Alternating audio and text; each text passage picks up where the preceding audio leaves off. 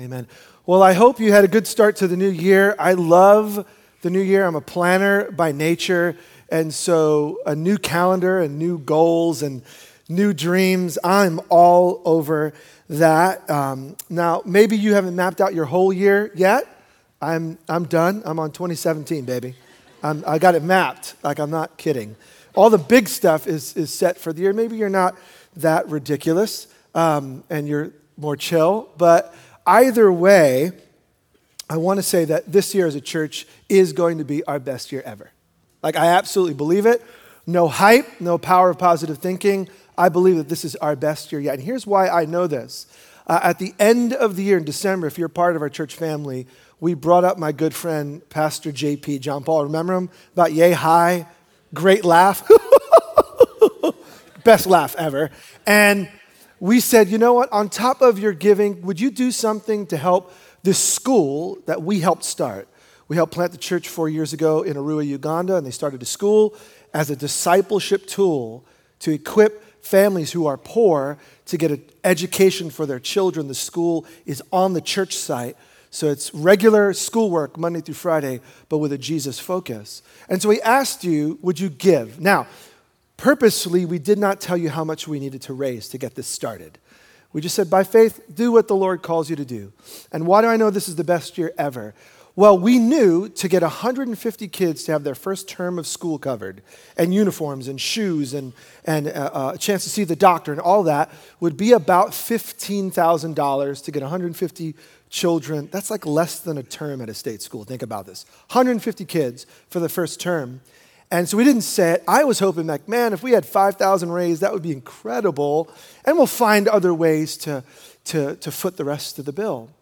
So you guys gave, and some of you weren't here the weekend that we asked you to give, and so the money kept coming in. What you didn't know was by the Spirit, the elders felt led, on top of that, to buy the piece of land next to their property, because as the school's going to expand, the church is going to expand, we know in the next few years they're going to need more space. So by faith, we realized it's going to be about $7,500. So about $22,500, give or take, was going to be needed to start the year, school fees for the kids, and the land purchased. And as of the middle of the week, you guys had given $22,251.27. I know, which is awesome. That's on top of the 10% that goes to Hear the Cry and the 10% that goes to church planting that you normally give. And I know that because you met the exact need for those kids, and you've taken care of this church plant, as God cares for them, He is going to care for us. I'm going to be there in about 2.5 weeks. I'm doing a leaders conference for all the pastors in the Arua district and for the pastors and leaders in the Soroti district.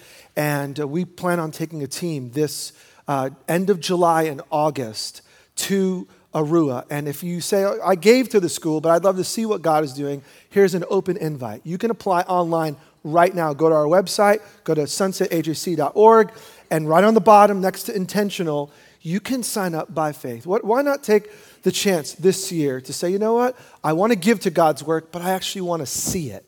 I want to be a part of it. And I want to challenge you early in the year to take a week or 2 weeks or 3 weeks or a month or 6 months, whatever God enables you to do, take some time, dedicate it now to serve the Lord in a foreign place.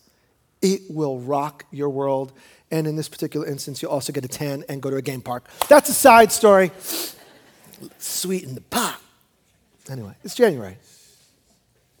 You're not impressed. All right. So it's going to be our best year ever. Now, what happens when a group like us commit ourselves to follow Jesus together in the new year? What can we expect God to do in the new year? I got a riddle, and I hope it will be a part of the theme for this month for you. We're going to talk about it for the next 2 weeks. So I'm going to throw it on the screen because it's a bit of a tongue twister, but we'll unpack it this week and next week. There are things you know, things you think you know, and things you just don't know. Write it down because actually I don't understand it, and I wrote it, right? There are things you know, there are things you think you know, and there are things you just don't know. Now, what does it have to do with the new year, and what does it have to do with Acts? We're in this long study in Acts, and it just so happens that on this chapter, we reach the beginning of the year. We're going to pick it up in verse 16, Acts 20:16. And I want us to see how God can navigate the year, and you can be in tune to what God is doing in your life all throughout the year. What he wants to do in your world isn't a mystery. It's not just happenstance. There are things that you know, and there are things you think you're aware of, and there are things that God is just not going to tell you. And at the beginning of the year, we want to sort it out and figure out how to follow him by faith. All right, Acts 20:16, and we'll unpack the tongue twister. Paul had decided to sail past Ephesus to avoid spending time in the province of Asia, for he was in a hurry to reach Jerusalem.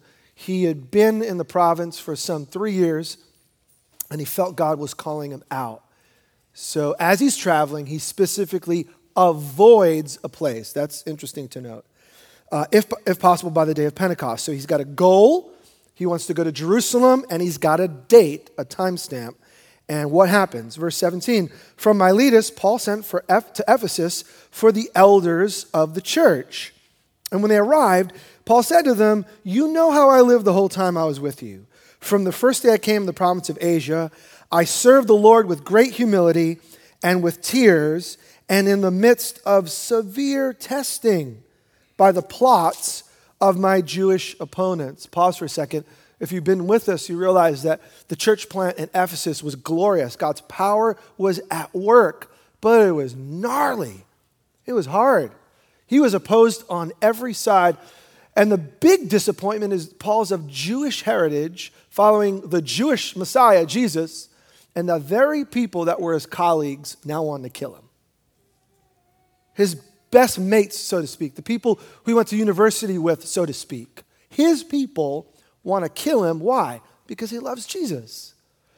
So he's caught in the middle of a whirlwind. On one side, he's being beaten and accused and threatened. On the other side, God's power is at work. And isn't that life, right? It's not all good. It's not all bad. Most of us, we have a little bit of both. One thing that's going great, and the rest is going to hell. Or most is going great, but there's this one thing I cannot control. So if you are there, you're exactly where Paul is at. Verse 20, you know that I have not hesitated to preach anything that would be helpful to you, but have taught you publicly and from house to house. I have declared to both Jews and Greeks that they must turn to God in repentance and have faith in our Lord Jesus. Verse 22, and now, compelled by the Holy Spirit, I am going to Jerusalem, not knowing what will happen to me there. I only know that in every city the Holy Spirit warns me that prison and hardships are facing me. However, I consider my life worth nothing to me. My only aim is to finish the race and complete the task the Lord Jesus has given to me, the task of testifying to the good news of God's grace. Now, I know that none of you among whom I have gone about preaching the kingdom will ever see me again. We'll get to that in a bit. Paul knows God called him to Ephesus to plant the church. Paul knows that God called him to Jerusalem to preach the gospel and to strengthen the church. And now Paul somehow knows he's not going to see them again. Therefore, I declare to you today that I am innocent of the blood of any of you. For I have not hesitated to proclaim to you the whole will of God. So what I want to do this morning is to focus in on this encounter. This is the one speech in Acts. There are speeches all throughout. And Luke, who's a great writer, he tells a narrative, kind of third person. This is what happened, that's what happened. But then you get these snapshots all throughout the book where you enter into the story and you actually catch the lingo. This is the one time in the book of Acts that there is a speech to Christians. Most of Acts, everywhere else other than this chapter, you get speeches of the people of God to those who don't believe. You have mostly evangelistic preaching. You get how they share the gospel with the Jewish culture and with the not Jewish culture. Why? Because Luke's writing to people long after these events happen, and he wants them to know this is the message you believed. This is the message that was preached. But one shot, a word in Acts to believers. And I believe that what we get here can be the roadmap for you and me as we think about the coming year, as we think about our life, and we think about the will of God and what God wants to do in 2016. It's going to take us 2 weeks to do it, but we'll just start here this morning. But with the snow, what the heck, let's just do the whole thing, and we'll have lunch and a campfire, okay? Anyway, maybe not. That's not legal in a room. Anyway, number one, write this down. There are things that you know. Look back at verse 18. There are certain things that you could be confident of. Verse 18, when they arrived, he said to them, you know how I lived the whole time I was with you, from the first day I came to the province of Asia. God has made some things crystal clear. There are things that are not a mystery. All of life is not a fog. There are things you can be confident about. Now, Paul had spent 3 years in this area, 3 years investing in the people all over Asia and specifically in Ephesus. And so what does he say? He knows they're not going to see him again. He says, remember what you know. You know how I lived. That's the first thing he says. It's interesting. He doesn't say this is what I taught. He says, you want to live for God? You can know some things. You know how I walked when I lived among you. And so Paul is not boasting. He's not saying I'm a super Christian. He's not saying I'm better than you. But look at what he does say. If you jump down, chapter 20, verse 33. Go quickly down to verse 33. If you want to know what Paul lived like, he actually tells them later in the chapter. He says, I have not coveted anyone's silver or gold or clothing. You yourselves know that these hands of mine have supplied my own needs and the needs of my companions.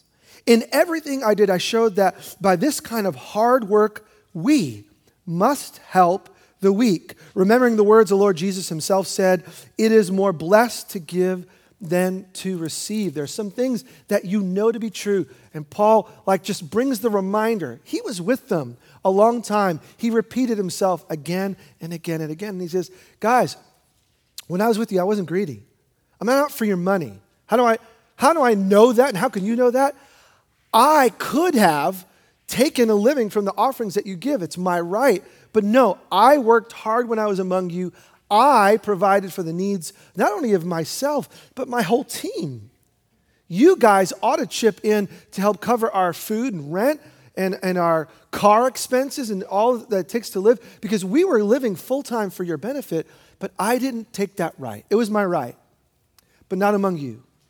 I provided for the needs of myself and my friends. And I'm only doing that, by the way, because Jesus said, and he quotes him, it's more blessed to give than receive. So what Paul reminds the church, and I want to remind you as we start the new year, is there are some things that you know. There are people in your world right now, when you look at their life, you see the evidence of Jesus. You see the evidence of the grace of Jesus. And there are some people in my world that I say, one day, if I could only live like so-and-so, I would be so thrilled. God, I want to live more like this person or that person. And I want to encourage you in the frenetic pace that we're about to jump into, because life is hard and fast, and before you know it, we're already behind schedule, right? It's like the third, and some of you are already like, I'm already behind. Before you get lost in the fog of day-to-day life, don't you forget there are patterns of living worth following. And so Paul says to the church, you know how I lived among you. And if you want to follow Jesus with greater passion, and if you want to see God work in your life, I would encourage you, find some people that have been following Jesus maybe a little bit longer or a little more fruitful than you have. And don't just learn some new things, but follow some new patterns. I've taken up running in the last few years. And I never did it growing up. It wasn't my thing. But the greatest tool for me is to find some people, and I've done it, find some people that are much faster and much better and don't get hurt as much, And I've asked them, what do you do? And what do you avoid? Tell me your plan, and I will copy it. Why? Because if it is working for you, it may work for me. And can I just say, in following Jesus, don't follow someone's sin patterns, but where you see the evidence of God in their world, ask someone, What do you do when you're following Jesus? And you'll be greatly benefited from it. Now, at the same time, Paul had the right to receive an income. Look at what he tells Timothy. 1 Timothy 5, I'll throw it on the screen. He says, elders who do their work well should be respected and paid well, especially those who work hard at both preaching and teaching. For the scriptures say, and then he quotes 2 Old Testament passages, you must not muzzle an ox. So preachers are an ox. What a visual, right? To keep it from eating as it treads out the grain. And in another place, those who work deserve their pay. So what Paul is not saying is, hey, I should come and provide for you, and that's just the way it is, and you should just milk off of me. No.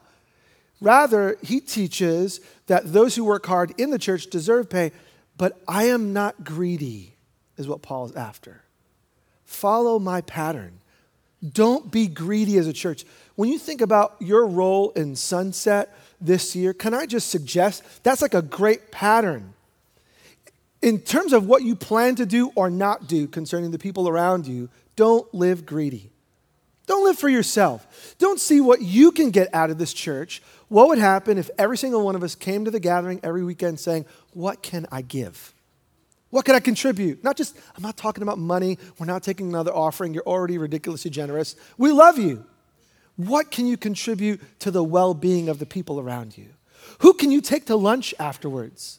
Who can you say, hey, let's meet up for coffee on Wednesday? Even though we just met, I'd love to get to know you and your family.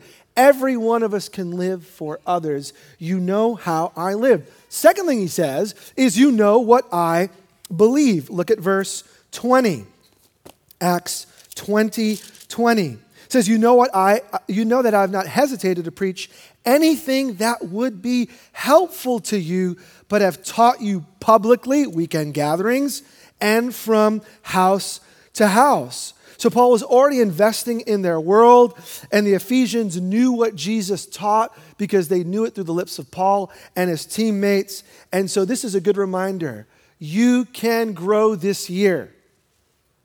You can grow. Maybe the last few years have been frustrating for you, or maybe you've hit like we often do if we've been walking with God for a while. There's seasons where we just hit like a plateau, right? It's not like you're sinning more. You just have, a decent amount of daily sin, right? That we all do. So you're not like grossly in sin, but you're not progressing. You're not growing in your hunger for God and your hunger to serve and your hunger for the things of Jesus. Can I just suggest to you, you can grow, because Paul says, I talk to you from house to house and in the gatherings. You can grow this year. And I would just encourage you, whatever it takes. Chances are you don't need to add something. Chances are in our culture, we need to subtract some things. So let me just ask you in boldness, what are you going to do less of this year? What are you going to cut out? What good thing, like life-giving thing, fun thing, is going to become less important because time with God is most important? At the beginning of the year, you need to know that there are patterns of lifestyle that you can pick up from other people, and there are also healthy spiritual growth patterns that you can pick up from other people. Make it your goal to grow. Now, because it's the first Sunday of the year, I feel it's my right and privilege to step on your toes. So let's just be blunt. Some of us will say, Jose, I don't know if I have time to really read the Bible. If you want to grow this year, I can tell you the 100%, this is not an infomercial, 100% guaranteed way that you will grow in your love for Jesus. It is put your eyes to the pages of Scripture. Guaranteed. Whether you speak Spanish as a primary language, German, English, French, it doesn't make a difference what language you speak. If you want to know the number one way to grow, it is get your eyes onto what God has said. But we're going to face the daily battle like I am too busy to get in the Scriptures. Think about the number of hours we spend on entertainment. Can I just say, pay the stinking fee and cut your cable. Drop Netflix, sign. You can actually sign off of Facebook. You can actually sign off of it. Whatever it takes. Now, are all those bad things? No, I have cable, and I glance at Facebook. I'm more of an Instagram person myself. But there's nothing wrong with those things. This is not a legalistic trip. But if you're finding yourself struggling with time for God, I can tell you, you have at least an hour in the day that's probably wasted on media. Probably an hour a day. What would it look like if you took 10 minutes of that hour and said, I'm not going to turn on that show. I've made it a practice, and I just encourage, this is so simple. When you wake up in the morning, do not open your apps. Open your Bible, unless it's your Bible app, which I happen to use my Bible app because I like very dim lighting, cup of coffee, mood lighting, just the glow of my Bible app. It's glorious, glorious. I don't read the news. I don't look at don't open your email. That will kill you. Don't look at the headlines. Look at the words of Jesus. And if you do that, my friend, you will grow. So start small. Can I just say this? Don't say, I'm going hardcore, 3 hours of Bible a day. 10 minutes in, you will fail. But if you start with 10 minutes and you say, you know what, I'm going to make it a goal to grow to 15 minutes with God. The key is consistency. It's not how much, it's how often I spend time with God. That's going to make the difference in your world. All right, so those are the things that we know. We know how Paul lived. We know what Paul taught. You know how to live a godly life. Just look at the people around you who are following Jesus. And you know what God has taught because it's in the scriptures. That's what we know. Secondly, though, there are things you think you know. And this is where it gets tricky. Look at verse 22. Paul does not know everything with the same clarity. Look at verse 22. He says, and now compelled by the Holy Spirit, I'm going to Jerusalem. Okay, so God wants him to go to Jerusalem. Wonderful. Not knowing what will happen to me there. And this is what he does know, and it's kind of foggy. I only know that in every city, the Holy Spirit warns me. How's that for like a lifestyle? God has to warn him. What? That prison and hardship are facing me. There's some things that you think you know. I want to focus on this. He says, I only know that in every city, the Holy Spirit is giving me a warning. Now, he says he's compelled. It's an interesting term. In our lingo, he would say, I am handcuffed by the Holy Spirit. I know that it's God's design for me to go to Jerusalem and to plant new churches and see the work of God flourish. But God doesn't tell me exactly what's going to happen in every city. He only warns me, hey, it's going to be harder than you think. Don't forget this. God most often will tell you just enough to get you going. Isn't that good news? God's not going to tell you everything for the year. It's like, Lord, brand new year. I've read Genesis 1, 2, and 3. I'm on track. You know, I'm going to make it through Genesis. I promise. Exodus, possibly. Leviticus, not a chance. You know, but we're there like, oh, God, show me your plan for the year. What are you going to get? More than likely, you're going to get just enough to make you excited and nervous. That's God for you. There's some things that you know. There's some things that you think that you know. And I'm here to tell you that's okay. As we plan for the year, as we think through our calling for the year, don't look for absolute clarity in all things. That's not the way God works. God gives us enough clarity of the next step because those who walk by faith reap the reward. So God wants you to follow him, and faith is going to require you knowing some things for sure. Jesus' plan for your moral character, how to live a godly life, absolute clarity. It's not foggy. What do you do on Monday in the office when someone asks a spiritual question that you can't answer? God gives you just enough to say, I'm with you this morning. And then he's with you in the moment of your need. God tells you just enough to keep you going. So part of my role here, which is tricky, is to kind of cast the vision on behalf of the elders. Now, it's not my job to make up the vision for the church. Be careful, any church you go to where the pastor feels his job is to tell you what to do. That's just weird. But it is my role on behalf of the team of elders to kind of discern and then let you know what we think God is doing. So my job is fun.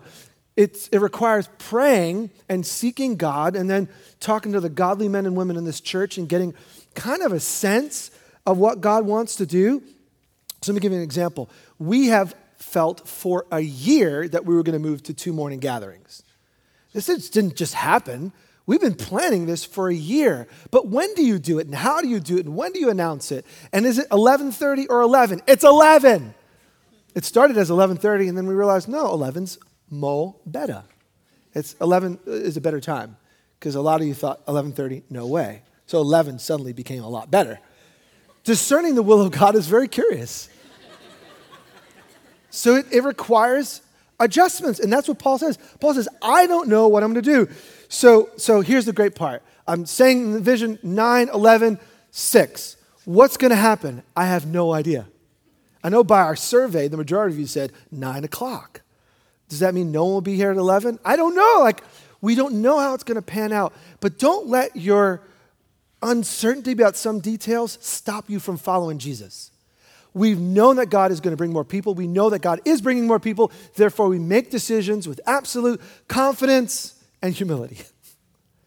And are we afraid to change? Absolutely not. Paul in his journeys is always changing, and we as a church will always change, not because we're change freaks. We are freaks, but we're not change freaks, but because we believe that as God is moving in the moment, we need to adjust with him. But just think about how we started the gatherings. If you're new to the church, which most of you have been here a year or less, let me retell you the story of how we got here. We were praying at the Luis Palau office 4.5 years ago. We had no idea where to go, where to gather, when we were going to start. We just prayed. And we asked you to pray, God create a space for us to meet. Within a month, I walked into this building that another church was meeting in. They were meeting Sunday mornings, and graciously they said, hey, we only meet here Sunday mornings. If you want to start your gatherings at night, you're more than welcome to come here. Here's the key.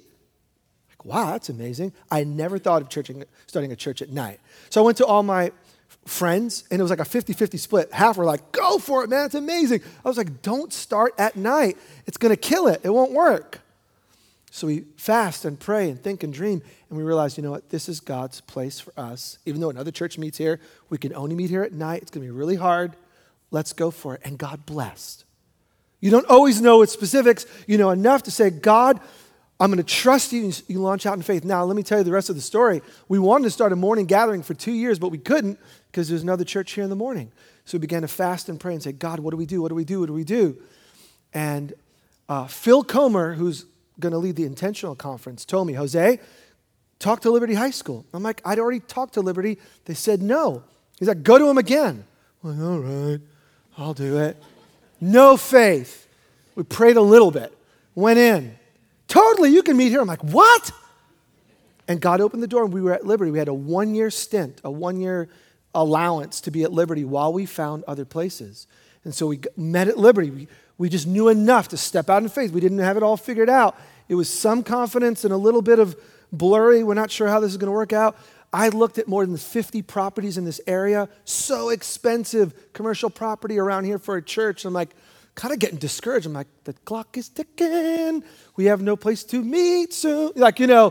And I'm the vision caster. So when in doubt, smile. These are great. They're going great. So then I call out of the blue. The church is meeting here in the morning, decides they're not going to meet here anymore, and are wondering, would we want to take the whole thing? Now, if we had not taken the step of faith to be here at the beginning Sunday evening, they would not have come to us to take the whole thing. Do you get my point? We didn't know that Liberty was just a sidestep to actually come back here, but be here all day Sunday. And so it goes at the beginning of the year. There's some things you know with confidence, but there's some things you're just not sure about. So here's the bottom line. God makes some things clear. When God does that, please, please, please write it down. When you're in your time with God and you get a sense, a verse, a thought, and you feel like this is God's word to you, write it down. Why? We forget. And it's not just me. We forget too quickly. What would it look like if you just had one Evernote or one note or one piece of paper and pen or whatever you do, and you just made a note in 2016, I believe God, and just put what you think he said, right or wrong, who cares? Just write it down. And then the date. I believe that God impressed me that this verse I need to live out, or impressed me that I need to take action at this part of my life. What would it look like? You got a new chance. It's a small step, but a healthy step, because some things, secondly, God leaves some things foggy. And God will always do that, and it's for our good. This isn't God playing with us. This is God lovingly show us how to follow him. Some things are clear. Some things you barely know or know in part. And the third thing, there's some things you just don't know. Acts 20:22. Now, compelled by the Spirit, I'm going to Jerusalem, not knowing what will happen to me. You know, the outcome is ultimately in God's hands. And so when I think about our church and what we engage in the coming year and kind of how to cast that vision, here are the best guesses I can give you. Because some things God just does not say with absolute clarity. Some things you just don't know. We've stepped into a new year. Here's what we think we know as elders, and I ran this by all of them. We all are in one accord, that this is for us a season of growth. What does that look like? I have no idea. But we believe that God has positioned us for a season of growth. We think that God's going to grow our influence in the city, that we're going to have a greater voice to do greater good in the city of Hillsborough and across the Sunset Corridor. We think that God's going to give us favor. What does that look like? I have no idea. We think that people are going to come to us asking, what should we do to take care of this need? Because you seem to be a people committed to people. Well, who's going to ask? I don't know. But we just have this sense. We think God's going to bring people with unique skills that our church doesn't have yet. There's some things that you need in your life, and the people are not here yet to provide for those needs. What are those needs? I have no idea. Who are those people? I have no idea. Do you see how confident I am? This is so cool. I love it. I love my job. Best job ever. So what do I know? I know that God is with us. I know that God is about to expand what he's going to do, but I can't say with any certainty exactly when and how, and this is liberating. It's totally liberating. Now, for the Uber planner, this freaks you out. This is freaky for the Uber planner and for those who are like, oh no, but I have to know, I have steps, I need them all. Following Jesus for you might be a little harder. Because God's going to give you some things with confidence, how to live for him, moral character, what your life is supposed to look like, the things you do and don't do. Those are rock solid. But the day-to-day, how we live it out, some things, he's going to say, go to Jerusalem and I will show you. Some of you aren't going to be here a year from now. Why? Because God's going to speak to you this year about, I want you to go here. And you're going to be like, no, not there. And he's going to say, yes, there. And you're going to wrestle with him and he's going to win. And you're going to go. And maybe we'll lay hands on you and send you out with joy. Why? This is what God does. Some things we know, some things we think we know, some things we just don't know. Now, that can be confusing, but let me just ask you, based on all of this, how do we do anything with conviction, right? If some of it is vague, actually most of it is vague, how do we do anything with conviction? Look at verse 24, and this gives us kind of the setup for next week. I just wanted to leave you hanging this week because I love you. And maybe it'll be sleet next Sunday. I'll see if you show up. However, verse 24, however, I consider my life worth nothing to me except the task of testifying to the good news of God's grace. Actually, I missed the middle part of the verse. Let me do it again. However, I consider my life worth nothing to me. My only aim is to finish the race and complete the task the Lord Jesus has given me, the task of testifying to the good news of God's grace. How do we move forward based on what we do know, what we think we know, and what we don't know? How do we actually make any decisions? It's actually quite clear. One of the commentators, Darrell Bock, brilliant writer, puts it this way based on verse 24. He says, Paul is faithfully walking with God wherever it may take him. He does not need to be certain where he is going or what he will face to be faithful to God. He need only carry out his ministry. Isn't that so good? So because there are things I'm not going to know yet and some things are going to be vague, what do? Paul doesn't have to know it all to be faithful to his task. So Paul says, I make it my aim. I know what my goal is. My goal, says Paul, is to preach the good news of Jesus. He knew clearly what he was called to do. Preach the good news, start churches, appoint elders, move on. And so until God said something else, he's going to be faithful to that task. So can I just say to you, if God already has you in something, be faithful there. If he put you in a relationship, be faithful there. If he made you a parent, be faithful there. If he gave you a job or is opening up a new career door, be faithful there. Live faithful to Jesus where you are. If you want to know the will of God, that is the will of God for you. Live faithful where you are. Be open to new things. God may have new doors for you. Paul says, I'm going to Jerusalem. He may say, stay. Either one is good if it's God directed. So live faithful where you are. Now, just a couple of super practical things this month, because some of you are like, I want to take the time to seek God because I think God may be doing something new in my world. Two things are going to be helpful. One, there's an annual conference. It's put on by our dear friend of ours, Bill McLeod, called Mission Connection. It's being hosted at Sunset Presbyterian, just down the road. It's January 15th and 16th. If you want info, it's online, or there's some flyers and papers on our welcome desk.